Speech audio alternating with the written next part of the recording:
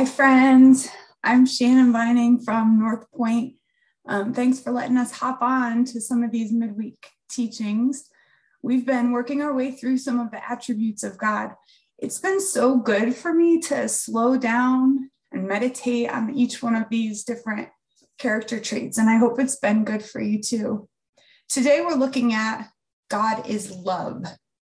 Love is something that has always kind of fascinated me.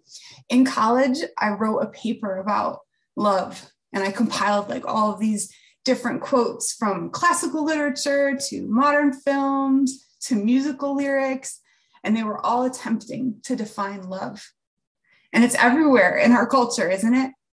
Movies, books, advertising, music. Actually, did you know that love is the most commonly used word in all musical genres except for rap and heavy metal? Because of this, we have to be careful when we're defining God as love, that we aren't pushing our personal perceptions or cultural definitions of love onto God.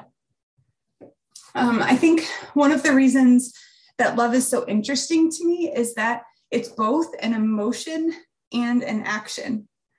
Anyone who has been in any type of relationship, like parent-child, marriage, even a pet, you know that warm, fuzzy feeling of love, it can come and go.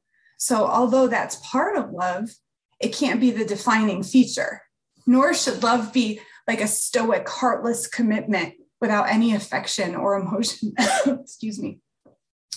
Love is such a unique concept because it affects all areas of ourselves, our hearts, our minds, our will, our bodies, and our actions. No wonder Jesus narrows down all the commandments to love. So, what does the Bible have to say about God as love? There are hundreds of verses that reference the love of God, and there are also countless books and articles and podcasts about it. I mean, we could look at the Greek words that Scripture uses to talk about the different types of love, right? The romantic love, brotherly love, divine love. But as I prayed about what I wanted to share with you about this very broad topic, I felt led to concentrate on 1 John 4. This whole chapter is a beautiful exposition on love. If you want, maybe you could pause this video or podcast and go read the whole thing. But for now, let's look at 3 specific verses of this chapter, verses 8, 9, and 10, and we will touch on a few others as well.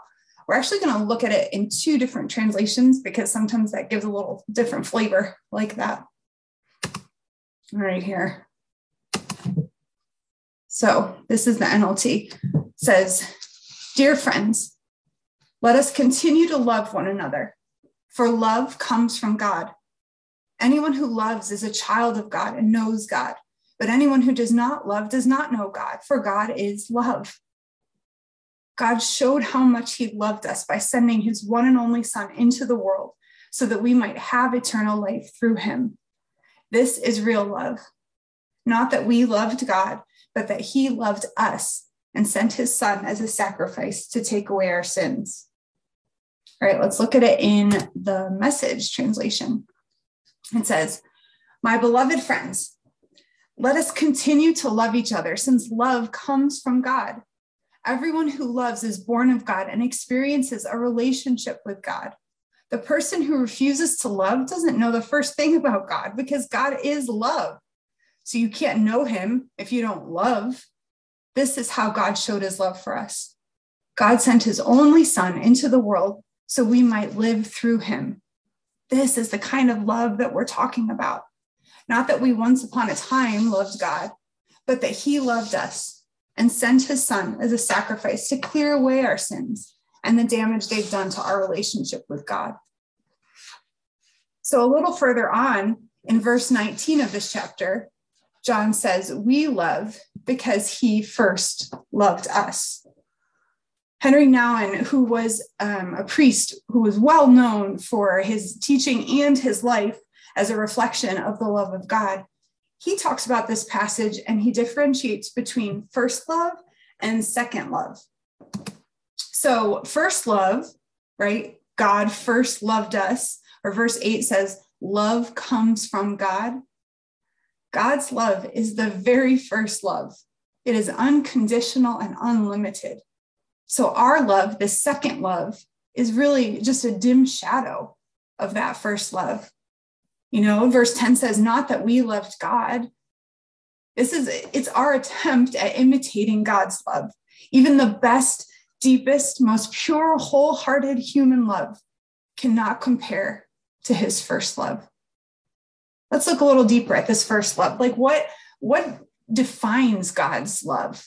What is one of the biggest ways to separate out that first love from the shadow second love?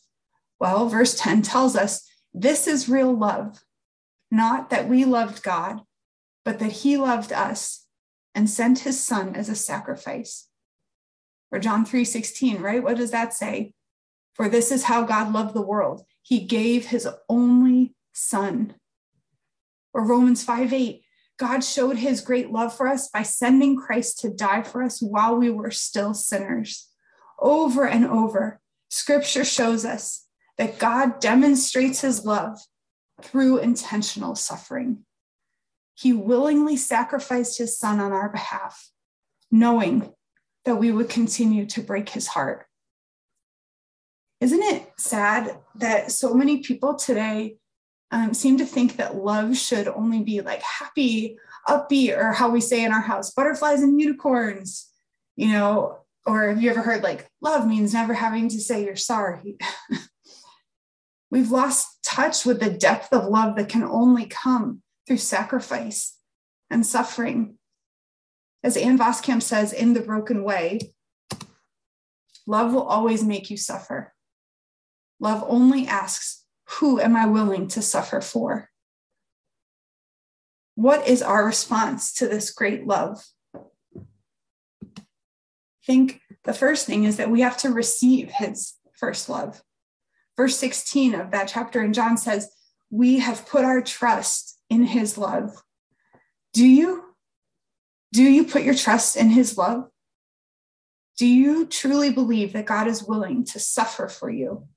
That he'd go to any length to show you the depth of his affection and care and passion for you? And Voskamp also says, letting yourself be loved is an act of terrifying vulnerability and surrendering. Letting yourself be loved gives you over to someone's mercy and leaves you trusting that they will keep loving you, that they will love you the way you want to be loved, and that they won't break your given heart. And I mean, if it's that terrifying to receive another person's love, how much more the love of God? And yet without love, 1 Corinthians 13 tells us we're just a resounding gong or a clanging cymbal, noisy and pointless, and just like adding to chaos. Do you receive his first love? And then second, we need to give our second love. Verse 17 says, as we live in God, our love grows more perfect.